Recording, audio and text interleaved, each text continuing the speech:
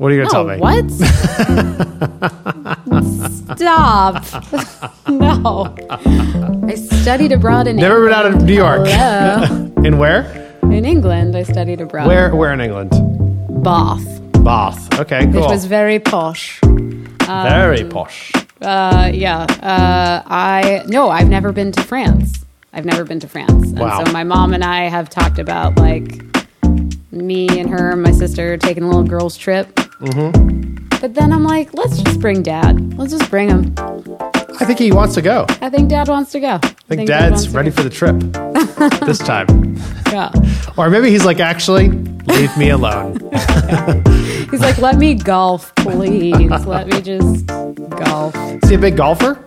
He is a big golfer. Wow. Yeah. Fred. Good old Fred.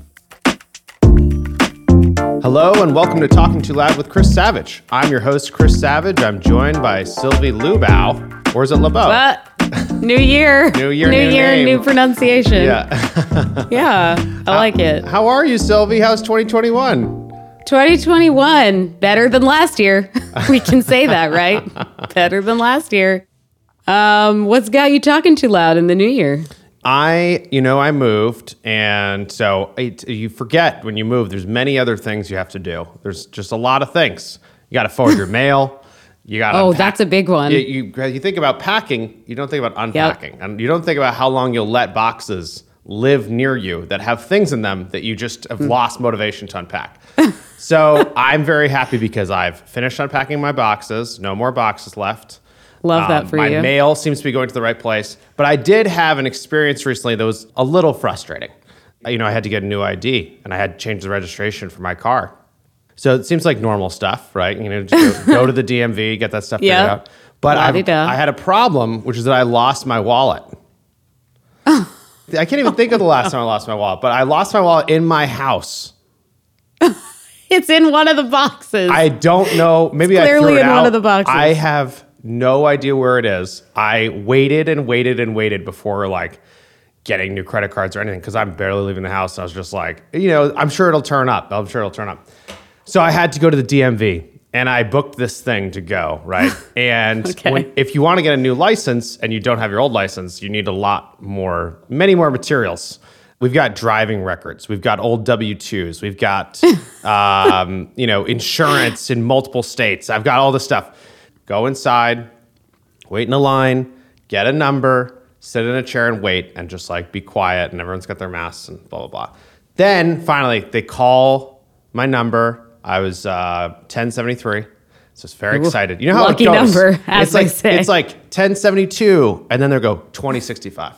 Then they go 3030, 3031, Like it always 3032. goes. And you're just waiting, and I'm like, please, I know 1073 is one away. So anyway, I get up there, and the lovely woman, she starts going through all of my materials, and I don't say a word because I'm just like, do I have the right things? Is this going to work? And she goes, all right, stand over there. We're taking your picture. It's like, oh, okay. So take the picture. All right. And she's like, do you want to do another one? You didn't really smile. I'm like, okay, yeah, let's do another one. Which is also just a delight. I feel like DMV, to do two, you never get a second chance. We do two. And then and then she goes, how are you going to pay? Yeah. And I'm like, You don't have your wallet, bro. do you take Apple Pay? She's the DMV, that's she's like, no, I don't take Apple Pay. Numbers. I was like, I know my credit card number. It's in my phone. Can I tell you my credit card number? And she's like, no, I have to swipe it. I was like, you can't put it on the keypad right there? And she's like, no, I have to swipe it. I'm like, okay, can you pay? And I'll Venmo you? No, you didn't. I did. And she's like, no, I can't. People ask me that all the time. I can't do that. And so then she's like, but I can, I made my appointment 5 weeks before I could get in there. So it was a long wait time. She's like, well, I can give you this special red card. And if you can go get some way to pay and you can come back within the next hour, you can wait in line again and do this again. And I was oh my God, 1073, you got to get back in line. Yes. So I'm dejected and embarrassed, mostly because I spent so long getting ready for this and I've made the mistake. I could have Yeah. gotten a debit card. I could have gotten I Right. could have just thought I could because have you brought had cash. so many other materials. Yeah, I just wasn't even thinking. I've got passports. I'm not thinking about this. And it turns out in the last month, basically, I can use Apple Pay everywhere. It's been if I've gone to Whole Foods or get coffee Listen, to go. It's all the good. DMV is the only one that keeps it real. Yes. Out of all Yes. of them, So- it's my kind of place. Yeah. So she takes this giant red card, and she just writes one word on it. She just writes money. And then she hands it to me, and she's like, "You have an hour." And then I drove back. That's like a and went- scene out of Yes, a crime yes. movie. It was ridiculous. Money, you got an hour. And I waited and waited, and then it was all fine. And my car is now registered here, and I have That's how they do things in Providence. a new license. So I'm very excited now. It all worked out. I am happy that story had a happy ending. Me too. But I'll 1073. I feel like that's just burned in my brain. Yeah. Forever. Yeah. No, new year, new ID, new car registration, new DMV. It's exciting stuff. Super exciting. All right. Well, obviously, there was a lot of materials I had to get ready there. I feel like the feedback she gave me was very direct about getting ready. Okay, you don't have money, you can't pay. I'm like, okay, thank I you. smell a segue coming. Yes, we got a segue coming. And on today's show, we have someone who is an expert at helping people give better feedback to each other. That's right. We have Kim Scott. She is the author of the New York Times best-selling book, Radical Candor, an incredible book about how to create workplaces where there's better, more thoughtful feedback so that people can grow and evolve. It's something we've used at Wistia for years. We absolutely love Radical Candor. And she also has a brand new book that is coming out very soon. I think March, right, Sylvie? Yeah, March 2021. Wow, March this Well, year. I don't know why I said the year. Because we're so excited that it's a new year. Yes, coming I out am. coming out in March, called Just Work, Get Shit Done Fast and Fair, about building more equitable and just workplaces. It was a great conversation, super fun. So let's jump in there and see what Kim has to say.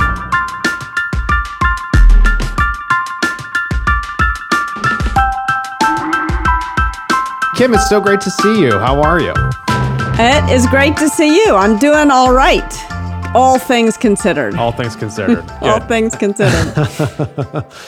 Well, as you know, this show is called Talking Too Loud, and it's a show about the things that get us really excited, the things that we're really passionate about, big problems that people are solving, big ideas that people are tackling. And I'm going to wager a guess that you might be excited about something that's coming out very soon. That is your new book. And You are correct. I'm very tell us excited about it. my new book. Yeah. So the new book is called Just Work, Get Shit Done Fast and Fair, and it's about how to build more equitable organizations, how to sort of distinguish between bias, prejudice, and bullying, and then what happens when power gets laid on top of those three things, and you get discrimination, harassment, and physical violations. And what are the things we can all do to solve these problems? What are the things we can do as leaders? What are the things we can do as upstanders?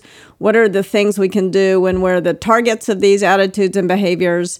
And what can we do when we actually exhibit these attitudes and behaviors? What can we do to become part of the solution, not part of the problem? So I'm very excited about that new book. Awesome. Well, look, I want to get into the new book. I want to give people context because, you and I was just looking it up. I met you, I think, 2.5, 3 years ago at a moment at Wistia's time when we had a problem, actually, which was we did not have enough feedback happening in our culture. And I was trying to figure out, how do I get people telling each other the truth more? How do we actually... Yeah. Which is really hard when the company is growing. And someone recommended Radical Candor to me, and I read it, and I was like, oh my gosh, this is a blueprint for how to think about building an organization that can give really honest and good feedback and make better decisions. Then we had the whole company read the book, and then I met you, and you were just have these answers to questions that seem like they're so hard to answer. But for those who don't know Radical Candor, can you tell the audience just a little bit I'm not going to say the cliff notes, but the high level version of what Radical Candor is and how people put it to work? Sure. So radical candor on the surface is a pretty simple idea. It means that you care personally about people and at the same time you challenge them directly. So when you care and challenge at the same time, that's radical candor. What, you might ask, is so radical about that? It doesn't sound sort of like common sense. And it is at a certain, to a certain extent, common sense. But I think that there's so many ways to get this wrong, and there's so many pressures that are on us. Like from the time we get our first job, we're 18, 19, 20 years old. We are right at that moment in our lives when our egos are maximally fragile and our personas are beginning to solidify. And right at that moment, someone comes along and they say, be professional. And I think for an awful lot of us, without even realizing it, we translate that to mean leave your emotions, leave your real identity, leave your humanity, leave everything that's best about you at home and show up at work like some kind of robot. And you can't possibly care personally if you're showing up at work like some kind of robot. But unfortunately, love is not all you need. The Beatles got that wrong. You also need this challenge directly part at the same time. And here, I think the problem begins not when we're 18 years old, but when we're 18 months old. Like as soon as we learn to speak, our parents say to us some version of, if you don't have anything nice to say, don't say anything at all. And this is hard. It's hard to undo training that's been pounded into your head since you were 18 years old and 18 months old. So that's why radical candor is rare enough that it earned the name radical candor instead of common sense or common human decency. Was there somebody who was radically candid in your life that you were like, this is the kind of person that I want to hold up on a pedestal and like show people this is what it's all about? Yeah, probably the first person in my life who was radically candid with me was my grandmother. So, Granny, yes, Tell my us about grandmother, my grandmother had 3 sisters, and they all said of her, if you really want to know, as in, do you really want to know whether your butt looks big in those pants? Ask Alice. So Granny would tell you the truth, but she would say it with love. So that was probably the originator of radical candor. But there's a story I often tell. Do you want to hear a story? We love stories. Okay, so here is sort of a moment of radical candor from my career. It happened shortly after I joined Google, and I had to give a presentation to the founders and the CEO about how the AdSense business was doing. And I walked into the room, and there in one corner of the room is one of the co-founders wearing toe shoes, standing on an elliptical trainer, stepping away. Not what I was expecting. And there in the other corner of the room is the CEO who's got his head so deep in his email, it's like his brain has been plugged into the machine. And so probably like you in that situation, I felt a little bit nervous. How in the world was I supposed to get these people's attention? Luckily for me, the AdSense business was on fire. And when I said how many new customers we had added, the CEO almost fell off his chair. And he said, "What did you say? This is incredible. Do you need more marketing dollars? Do you need more engineering resources?" So I'm feeling like the meeting's going all right. In fact, I now believe that I'm a genius. And I walked out of the room past my boss, and I'm expecting a high five, a pat on the back. And instead, she says to me, "Why don't you walk back to my office with me?" And I thought, oh, wow, I screwed something up, and I'm sure I'm about to hear about it. And she started the conversation by telling me about the things that had gone well in the meeting. But of course, all I wanted to do was hear about what I had done wrong. And eventually she said to me, "You said a lot in there. Were you aware of it?" And with that, I breathed a huge sigh of relief, because if that was all I had done wrong, who really cared? And I kind of made this brush-off gesture with my hand, and I said, "Yeah, I know, it's a verbal tic. It's no big deal, really." And then she said, "I know this great speech coach. I'm sure Google would pay for it. Would you like an introduction?" And once again, I made this brush-off gesture with my hand. I said, "No, I'm busy. I don't have time for a speech coach. Didn't you hear about all those new customers?" And then she stops. She looks right at me, and she said, "I can see when you do that thing with your hand that I'm going to have to be a lot more direct with you. When you say every third word, it makes you sound stupid." Now, She's got my full attention. And some people might say it was mean of her to say that I sounded stupid. But in fact, it was the kindest thing she could have done for me at that moment. And by the way, she probably wouldn't have used those words with someone else on her team who was a better listener than I was. But if she hadn't used just those words with me, I never would have gone to see the speech coach, and I wouldn't have learned that she was not exaggerating. I literally said every third word. And this was news for me because I had been giving presentations my whole career. I had raised millions of dollars for 2 different startups giving presentations. I thought I was pretty good at it. And so this really got me to thinking, what was it about her that made it so seemingly easy for her to give me feedback? And perhaps more interestingly, why had no one else given me feedback? And as I thought about it, that was sort of when I realized it really boiled down to these 2 things: care personally and challenge directly. I knew beyond the shadow of a doubt that she had my back and that she cared about me, not just as an employee, but as a human being. Yeah, it's such a good story because I think like it seems so surprising when you say like, well, she told me you sound stupid. You're like, that sounds horrible. But what she's trying to help you and tell you like this is the perspective that other people are going to have, and it's going to hold you back in your career. And so I'm telling you this so that you can actually advance. Yeah, and she also didn't go straight there. She started off by saying sort of gently, were you aware of it? Yeah. I could help you. and I kept brushing her off. So it's like, I think one of the things about radical candor that's important is to be conscious, if you're the one doing the speaking, that radical candor gets measured not at your mouth, but at the other person's ear. And to use the radical candor framework to sort of realize whether you need to go further out on the challenge directly dimension of radical candor, or whether you need to go higher up on the care personally dimension. Like if she had said, you said a lot in there, and I had burst into tears, like it would have been the wrong thing to say. When you say every third word, it makes you sound stupid. Then she would have had to attend to the care personally part. For us, we definitely had a culture pre-radical candor that like tended towards too much ruinous empathy, where people were really positive and like just focused on the positive and didn't challenge directly enough. And they'd be like, I'll just go around this person. I'll go do something else. And it was creating this bizarre situation of having people who everyone seemed to love and think they're doing really well, and then they suddenly leave. You're like, why are they leaving? And it's like, well, they're not happy, and they're not growing, and they're confused. And, it's funny because it is something that can be learned, I think, which is that actually the most thoughtful thing you can do is to give the person the feedback.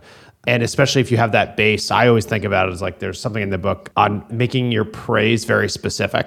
Yeah. Right. So that like people know, not just like, hey, good job, pat on the back, but like really liked what you did in the third part of that presentation. You showed the customer very clearly. That resonated really well. And I took that away as like, okay, if I'm doing this with everybody, then later, if there is feedback, it's so much easier to give it because like you have that baseline. Yeah, I mean, I think one of the mistakes that people make when they hear radical candor is they think it's all about criticism. And specifically, they think it's all about the boss criticizing the employees. And that's not true. I mean, first and foremost, it's about soliciting criticism.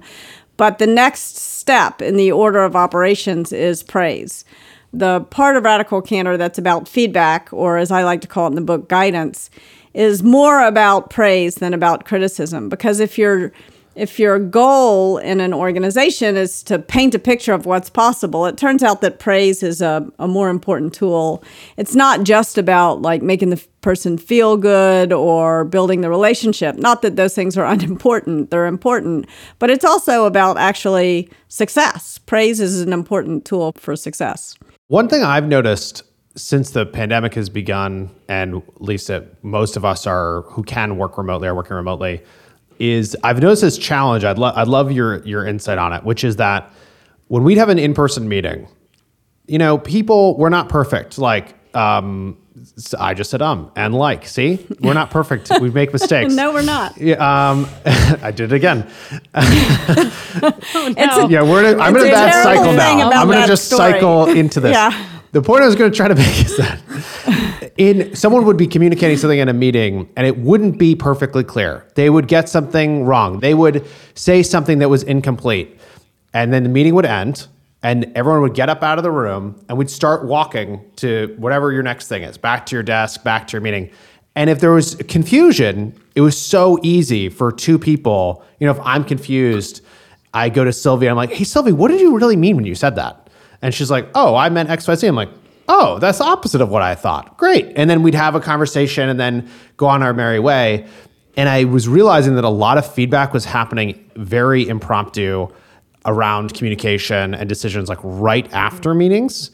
And then in the remote world, you hit the red button and the Zoom's gone. It's gone. It started to create this problem that I'm trying to work on, but it's different, which is you're going to have feedback for people after a meeting, but instead of the casual walk by, walk along, side by side thing, you need to follow up with them. And do you follow up with them via Slack? Do you follow up with them via email? Do you book a meeting for them? Or what the worst case that I've seen happen is that people don't follow up because it feels like making too big of a deal. Have you heard other people talk about this? What do you think about when I tell you this? I was thinking about a situation I had yesterday. Okay. So yes, I think about this all the time. And I don't have, there's no perfect answer. And in theory, in this new world in which we inhabit on Zoom, you can schedule back to back to back to back. It's a disaster. Don't do it. Disaster, yeah. Don't use Slack, but do put Slack time in your calendar. Different sense of the word Slack. So you need to have time in between meetings and enough time to take a break and get away from the screen and go outside and get a little vitamin D, but also enough time to pick up your phone and call the person or text the person and say, do you have a minute? And you can even get, sometimes it's useful now to recreate some of the ritual of the real world. Say, let's get a cup of tea and actually get a cup of tea. Like take your computer around and let the person watch you making the hot water or whatever you're going to do. And just have that 2-minute conversation. And it's a little bit harder to do on the phone, but honestly, it was a little hard to grab the person after the meeting because other people were around, and often I found, especially if I was the most senior person in the room, and I went up to somebody and I said, let's go get a cup of coffee. It was like cappuccino of doom, you know. So in some ways there, it's a little easier to send somebody a text and say, do you have a couple of minutes for a phone call? But I think it's more important now than it ever was to do it right away, because the longer you wait, the more weighty the conversation becomes, because it's like, oh, she's been holding on to this for 2 days. Like, wow, it must be a big deal. And so I think scheduling a little bit of time in between meetings is important. I also have found one of the things that is helpful, it was always natural to chit-chat before a meeting as you're waiting for people to come in. It's a little less natural on Zoom to do that. Yeah. But if you can really take advantage, like I was working for a while on some election stuff. And so I was working with a team of people who I didn't know. And one guy mentioned that they had just gotten a puppy. And I said, we'll bring the puppy to the Zoom. And it was like this nice moment. And the more little nice moments you have like that at the beginning of meetings, the better. And so I really recommend, if you're a leader and you have a staff meeting, leave 5 minutes at the beginning to ask people, like, what's going on for you? Because a lot is going on for all of us all the time right now. I love that. I love anchoring to these rituals that existed before, too, because I think it's like we miss them. And we didn't always hold ourselves to it, but now we try to even more to have meetings end 10 minutes early and all that stuff to like create the break. Yeah. I've been calling people more instead of Zooms because Zooms are a lot, but like trying to throw these other things into the mix that feel like, all right, I'm going for a walk. I'm going to call someone. Do you want to go for a walk? And like trying to have the before times rituals as a way to have that baseline where you can give the feedback. All right. Last question about feedback, and then I want to get to the new book. Okay. So this wasn't a normal holiday season, but when people think about getting back together with families, and I'm going to say families specifically, and at least I'll speak for myself here. I think I fall back into the traps of like how things, whatever the family dynamic was, it's easy to fall back into that. Do you think that the same principles apply with your family of radical candor? Like, do you think you can you use the same tools to like actually change someone's opinion or like work through large conflict? Is that possible?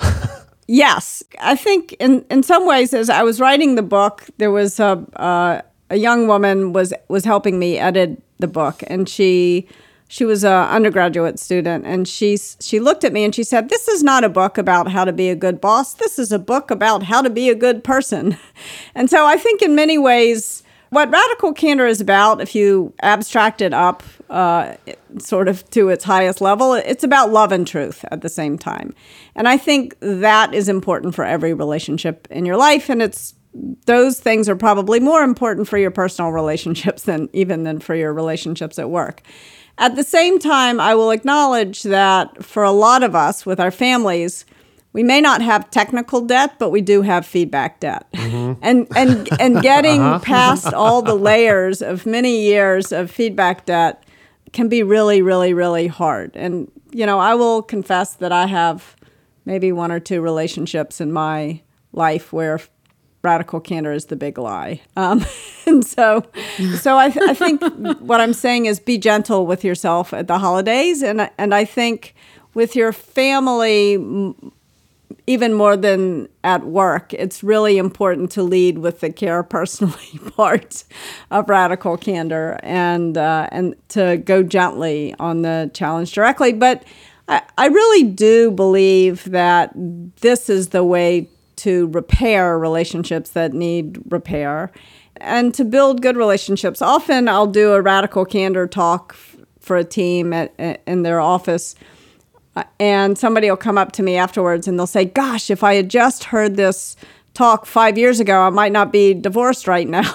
And so I think it is important in any relationship. But I also will acknowledge that digging through the many years and layers of feedback debt can be a painful and daunting process, and sometimes maybe you don't necessarily want to chip through that asbestos. It's better to just leave it be. Sylvia, is there anyone that you and your family that you feel like you need to work through some feedback debt with? Oh wow. My gosh. Okay. Just sorry. That's just we're not going question. There. All right. Well, I was going to ask though, because I think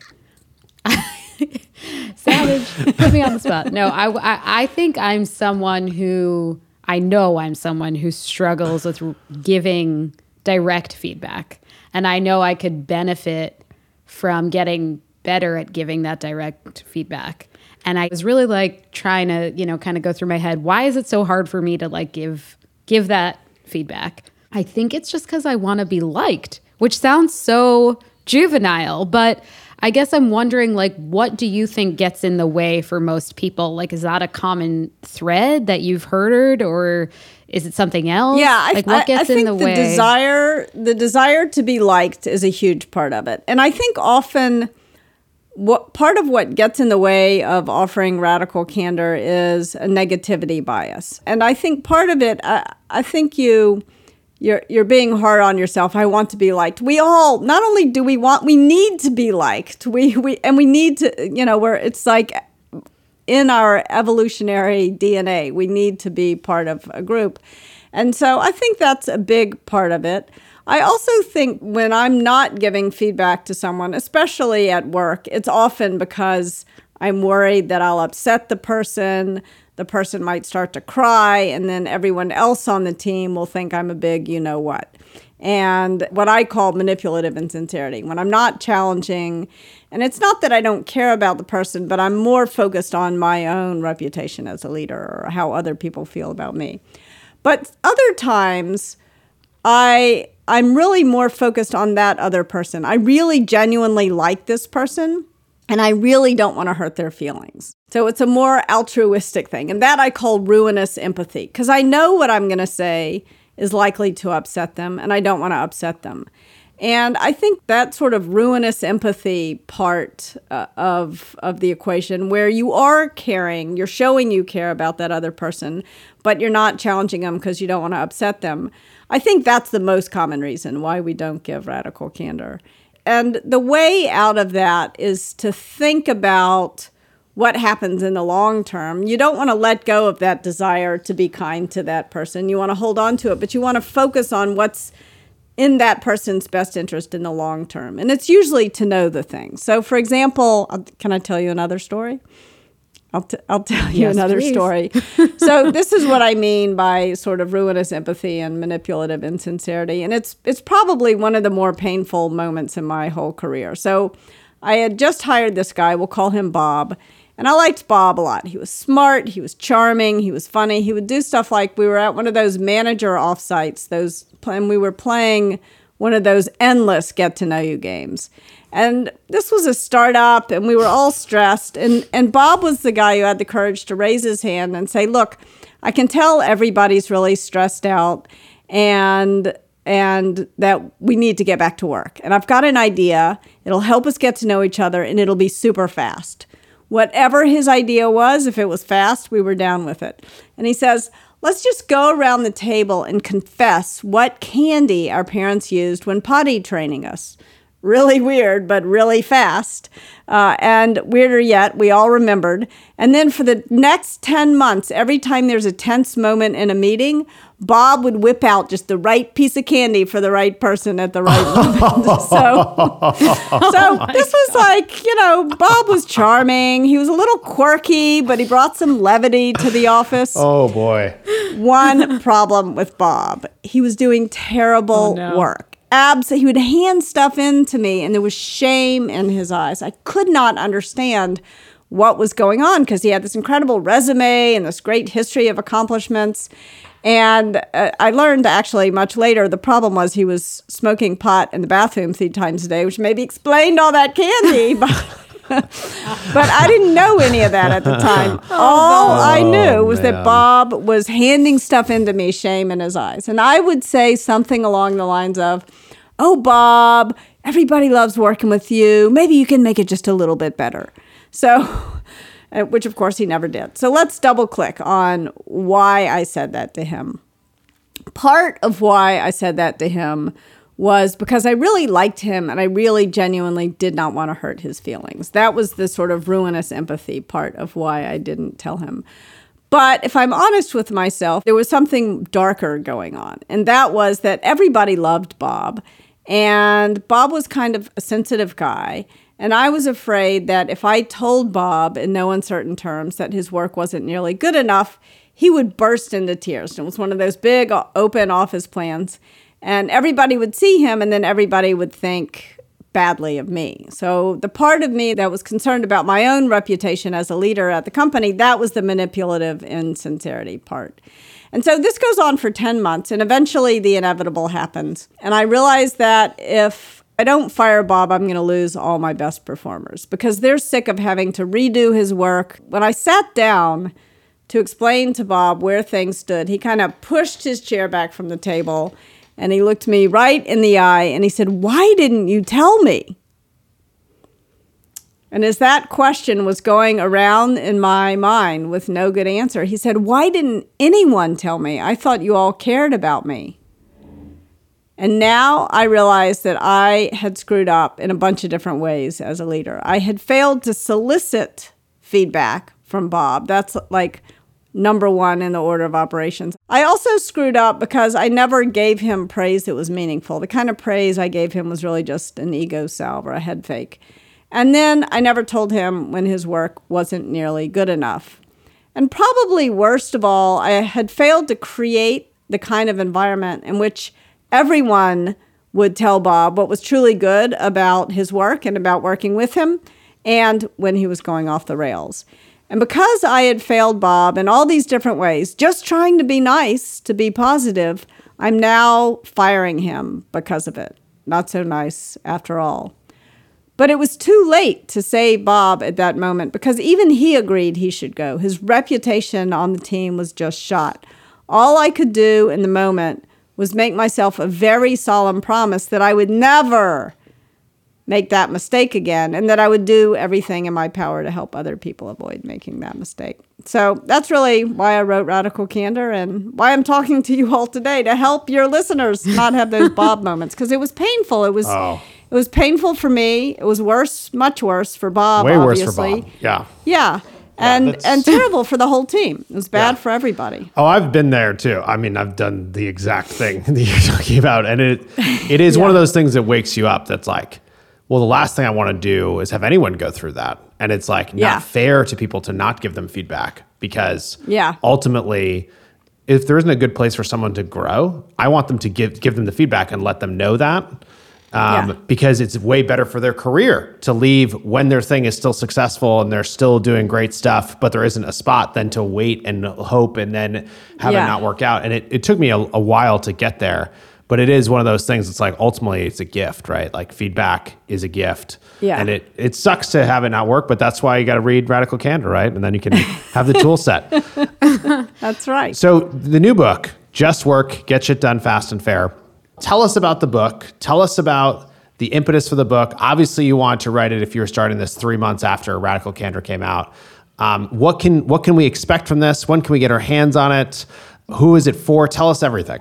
So I think part of the reason why I decided to start writing the book is that after Radical Candor came out, I was doing a lot of talks, a lot of workshops, and things would happen like this. I was doing a workshop for a former colleague of mine who is a CEO of a tech company here in Silicon Valley, one of too few Black women CEOs in Silicon Valley. And she said to me at the end of the presentation, she said, it's tricky for me to offer Radical Candor because if I seem even slightly annoyed, I immediately get slimed with the angry Black woman stereotype. And so I have to do more work to make Radical Candor work for me. And I knew this was true. And I realized I had touched on that very lightly in the book and way too lightly. And so I really wanted to fix that in the new book. So I think moments like that were sort of the impetus for it. The interesting thing when I started writing was me coming out of denial about the gender injustice that I had experienced in my own career. Before I started the book, I told my editor, well, I'm going to need to interview a lot of people because I've been really lucky. I haven't really had any problems. And then I started writing. I'm like, holy cow, I've had a problem every minute of every day of my whole career. How could I have been in such denial? So it was a really interesting process, right? And I think that's part of the reason why it took so long is that it was part therapy. You had to be radically candid with yourself. It's kind of embarrassing for the author of Radical Candor to admit that I was in denial, but I was.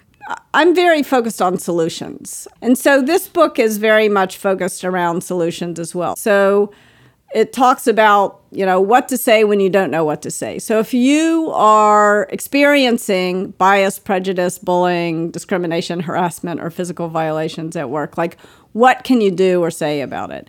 And then it talks about how to be an upstander, not a bystander. If you observe these things happening and they disturb you, as we all do observe them, but it's hard to know what to do. So I tried to give people real tools, very specific suggestions about what they could do. And then I write about what you can do if you're accused of exhibiting these attitudes and behaviors, because we all do. At the very least, we all exhibit unconscious bias on a daily basis. And I tell some stories about moments in my career when I was the leader and I thought that I was sort of making the world more just, and I was not. I was failing. And those were sort of painful moments. So I'm not trying to point fingers at people other than myself, although there are some stories. And then and then I really try to focus on what we can do as leaders. Depending on what your role is, you have a different level of responsibility. And really a leader's role is to try to prevent these things from happening in the first place, because they will destroy the fabric of your company. They will destroy your team's ability to collaborate. They will destroy your team's ability to innovate. So if you want to build a great company, you got to care about this stuff. So that's the focus of the first part of the book. And then I talk towards the end sort of about how to understand how the dynamics between these attitudes and behaviors, because bias can lead to violence. Bias can lead to discrimination. So how can we understand the dynamics and name the different sort of types of dynamics that emerge? The types of dynamics that like cause the bias or that make you aware of the bias, So there's a dynamic that there's sort of a violence dynamic. So bias can lead to violence, sometimes in the blink of an eye, as we have seen, unfortunately, too much. For all of human history, but it's become especially clear, I think, to a lot of us this year. And so what are the things you can do to recognize that dynamic? And sometimes you get a culture that is sort of brutal ineffectiveness. But other times you get a culture that is sort of oblivious exclusion, which I think is much more common in companies, but it's still really horrible. And then other times you get a culture that I'll describe as sort of self-righteous shaming. And none of these are productive. And so how can you understand the way that these different dynamics emerge in your company and identify what specifically you need to do to change behaviors? So it's like basically tools to look at how your culture is functioning. Yeah. And what are the dynamics within it that are causing there to be more bias or less bias or more equity or less equity? Or is that the idea that is the idea that a leader would read this and they would come away thinking differently about the culture that they're building, hopefully, and then they would start to question and change things, and then tools to help them figure out how to do that? Yeah. So the first step is to sort of, I describe it like this. We tend to think of workplace injustice as this monolithic problem. And so step number one is to take apart the engine and lay the parts out on the driveway. So understand that bias is very different from prejudice, is very different from bullying. And each of these things need different responses. So for example, I was chit-chatting with a guy before a meeting, and he said to me, "Oh, my wife doesn't work because it's better for the children." And I assumed he didn't quite mean it like it sounded. And so to try to give him an out, I made a little joke, and I was like, "Oh, well, I decided to come to work today because I thought it would be a good idea to neglect my children." And I was expecting a little laugh, and no, he was like, "Oh, no, Kim, you don't understand. I've got all this research that shows you really shouldn't be showing up at work." And so what I was hoping chose the was wrong person to unconscious. say that to. Yeah. I didn't know he was talking to the radical candor lady. So, what I thought was unconscious bias was actually quite a conscious prejudice. And so I was luckily working at a company that had a very strong code of conduct. And so I was able to say to him, it is an HR violation for you to tell me I'm neglecting my children to show up. So that shut him down, which was my first goal. I think, unlike with bias, you want to use an I statement. I don't think you meant that the way it sounded, or you want to invite someone in to see things from your perspective. With conscious prejudice, you asked before, can you change people's beliefs? That's really tricky, and often you can't. And people can believe whatever they want to believe, but they can't impose their beliefs on you. And so you want to use an it statement to show where that line is between their freedom to believe whatever the hell they want and their unfreedom to impose it on you, their lack of a right to impose that on you. And so if you're lucky and you work at a place that has a good code of conduct, and my recommendation is that leaders offer a code of conduct to make this easier for people. But even if you don't, you can often appeal to common human decency or sometimes the law. So it is really unkind to, or it is illegal to, but you're just showing people where the line is, that they're crossing a line in terms of behavior. And then sometimes there's bullying. And so if bias is sort of not meaning it and prejudice is meaning it, bullying is being mean. Clever definitions there, very short. And and with bullying, you want to respond with a you statement. And as a leader, you want to make sure that there are consequences for bullying, because that's the only thing that's going to change the behaviors. There is a point in every company's history where the assholes start to win. And that is the point at which the company starts to fail. So don't promote people when they get results by bullying others. Don't pay people big bonuses for bullying. And even in meetings, you want to make sure there are consequences. Very often, I don't know about you all, but very often I'll be in a meeting and there's one person who's like the bloviating bullshitter. And they're dominating the conversation. And they don't really know what they're talking about. And if the leader doesn't shut that person down, then it's a waste of time. B, the person who really does know what they're talking about doesn't speak up, so you don't get as good a decision. But for some reason, this bloviating bullshit, it works. It works unless the leader creates consequences for it. I love that. And I love that you're bringing frameworks to all of this. I think it's, in terms of changing a workplace, changing a culture, it's very helpful to have a tool that you can hand someone and be like, especially it's like after you give someone feedback, I think you should read this. I think you might get something out of the bullying section. Or maybe not that one, but and it's that would be too radical. Yeah, I think it might not be. Usually the bullies you can never be too radically candid with the bullies. They kind of appreciate it. That's true. I love the idea of having a framework to attack this, because I think it is something that is very, very hard because it touches so many different things. And like, when is something bias? When is it prejudice? When is it bullying? And having clear guidelines, I think, will make that very helpful. As you were explaining this, I was just trying to think in my mind, like, have we had bullies? Like, obviously we've had bias. We've tried to combat that. Like, there's been prejudice. So we've tried to combat that. But like, some people are good at it and some people are very bad at it. And so it is exciting that you've written something that can be that thing that we can point to and hand to folks and get them on the same page, using the same words. Yeah, I hope so. And also, I think it's important, again, to be gentle with ourselves. Like, very often in the moment, it's not clear whether it's bias, prejudice, or bullying. And so it's hard to know how to respond. And I think that my first bit of advice is just say something. Say something, even if you're wrong, even if you treat it as though it was bullying, but it was actually unconscious bias. It's useful information for that other person to know that you experienced it like bullying. Like, for example, I was giving a radical candor talk. I was about to give one. I was about to go on stage. I was at a conference, tech conference. I was one of very few women at the conference.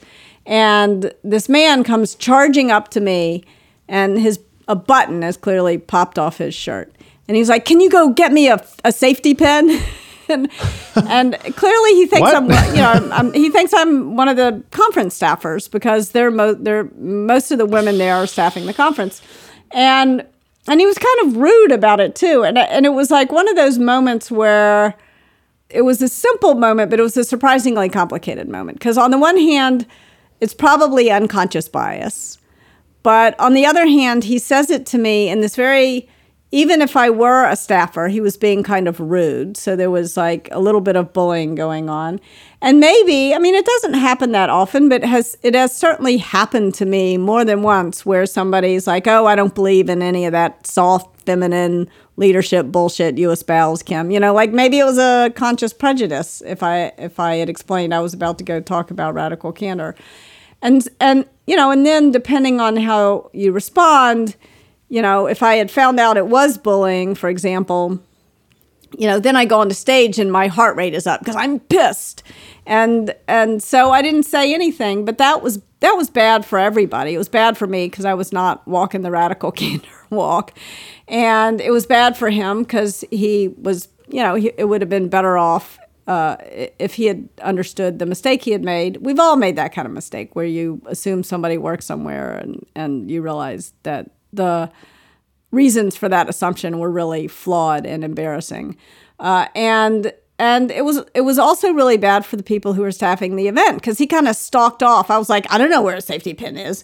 And he's like, God, these people who work here are assholes. Well, and he it probably sounds gave like him a bad rating. You know? It sounds like he So- was a dick. So Yes, but Savage, sorry. we're gonna have I'm to sorry. believe I'm just that. getting frustrated thinking about someone having their own problem and then going Yeah. to anyone and being like, solve my problem for No, me. it's Yeah. Yeah. super gross. yeah, That's no, super look, gross. it's frustrating when this stuff. But we have. I mean, I We have to certainly find that have- guy and bully him.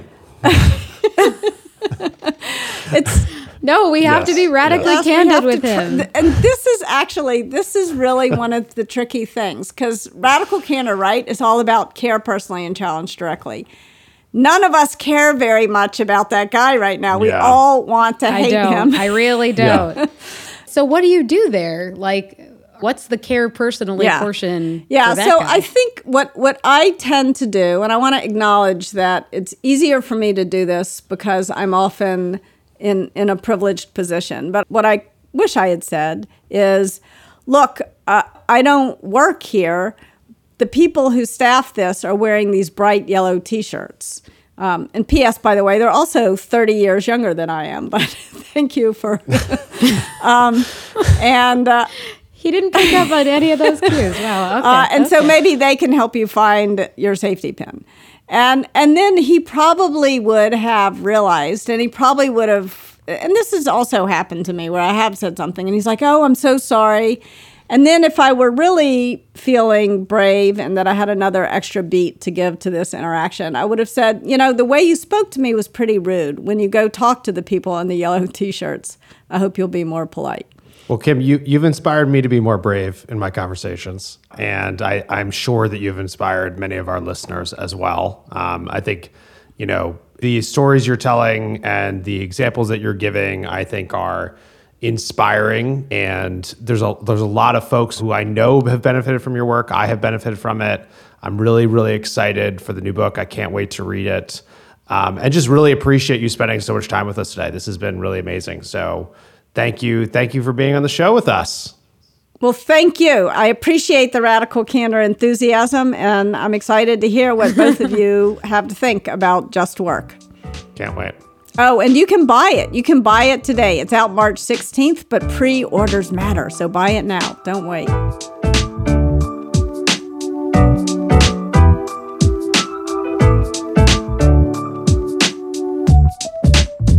Sylvia, you know what's so great about Kim is that we literally finished the interview and then we're done and we're, getting files and stuff and, we're going to upload this over here and that over here and which system do you want to use? And this always happens, right? The interview ends and then you watch people's guard Turn off come all the- down, yeah. right? Yeah. And every time this happens, and sometimes I get very frustrated because someone just starts saying a story or something. I'm like, why didn't you put that in the show?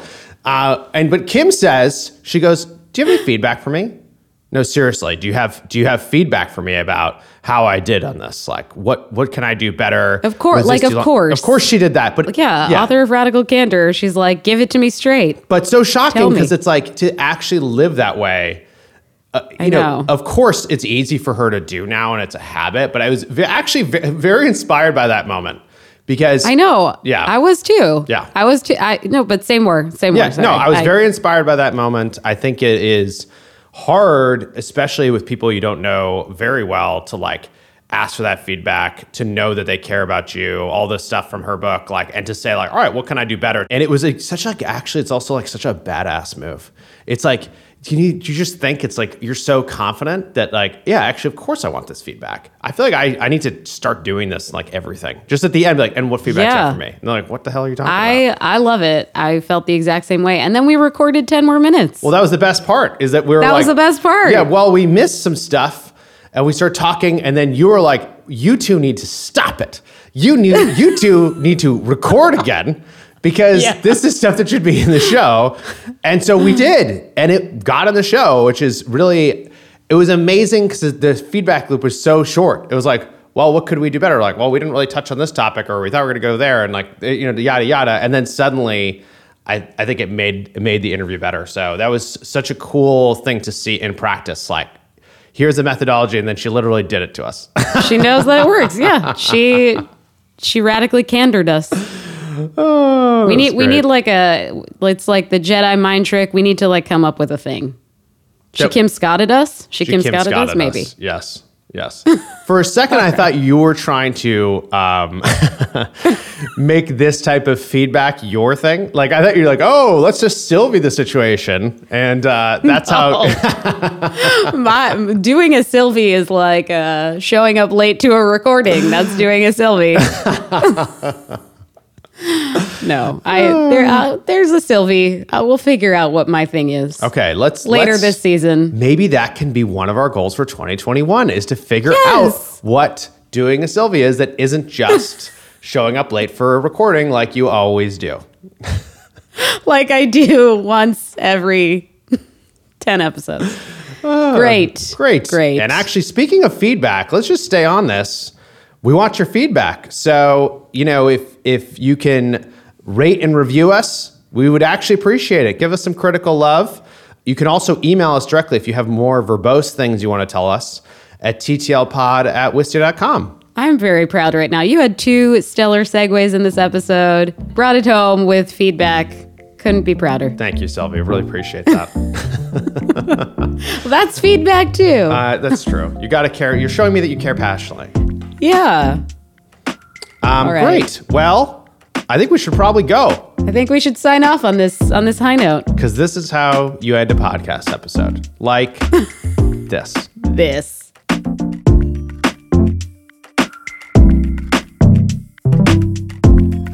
Talking Too Loud is brought to you by Wistia, hosted by Chris Savage, produced by me, Sylvie Lubau, along with Adam Day.